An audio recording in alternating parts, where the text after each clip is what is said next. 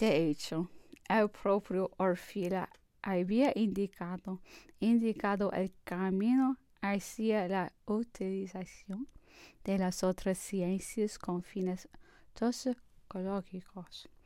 Así enseña a controlar la acción de los venenos en animales de laboratorio, método fisiológico que en realidad había sido utilizado mucho antes para experimentar el efecto de brebajes mortales preparados por los grandes envenenadores de la antigüedad.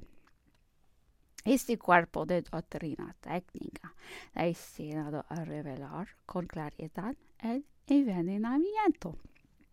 Solo pudo ser radiado establecido gracias a un desarrollo prodigioso de la química y de las demás ciencias analíticas. Desde finales del siglo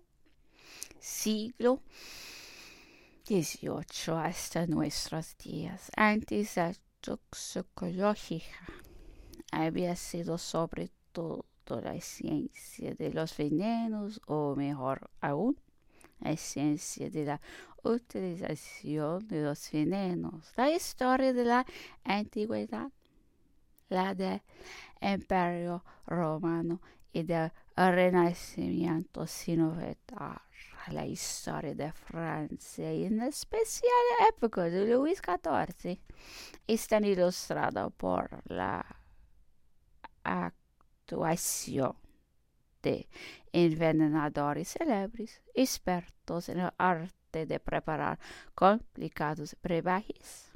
El veneno de los Borgia y el de las Brinvilliers son los más conocidos venenos que, administrados con hábil discreción, eran capaces de hacer abandonar este mundo con todas las apariencias de una muerte natural. El aspecto natural de la muerte, unido a la imposibilidad de proceder al análisis del cuerpo, ya que las ciencias analíticas aplicables a los venenos no existían, aún así en que, por lo general, el crimen por envenenamiento quedará sin castigo. Por lo demás, cuando el toxicólogo es consulto sobre las causas de la muerte, se le informa del resultado de las investigaciones que en aquel momento existen en el expediente, de los testimonios relativos a las circunstancias en que se ha producido la muerte y, por fin, de la atmósfera, clima psicológico, familiar, otra que ha rodeado a la presunta víctima.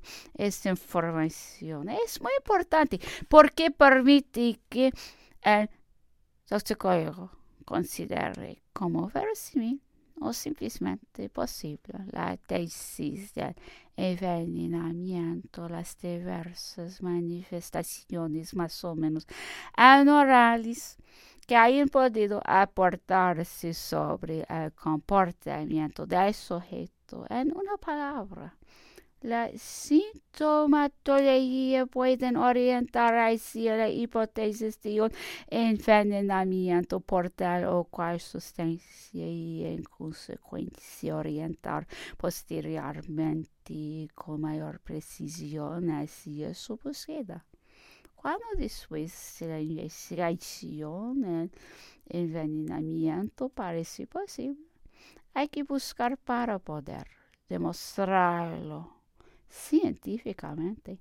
Entonces se plantea el asunto de la exhumación, así como el de la eficiencia de los exámenes que pueden realizarle sobre los testigos cadavéricos. Es muy difícil dar a priori una respuesta a esta doble cuestión. Se sabe que durante la intoxicación constituida por un conjunto de reacciones complejas y de interacciones entre la sustancia venenosa y el organismo, cierta cantidad de tóxico absorbido se elimina, sea por los vómitos y las deposiciones fecales, sea por los riñones, para no hablar de la destrucción metabólica en el interior de los órganos. De estos fenómenos resulta que sí, un examen toxicológico de los órganos puede ser efectuado poco después de la muerte. Las cantidades de tóxico que se hallarán en los órganos serán necesariamente inferiores a las que hayan introducido en el organismo.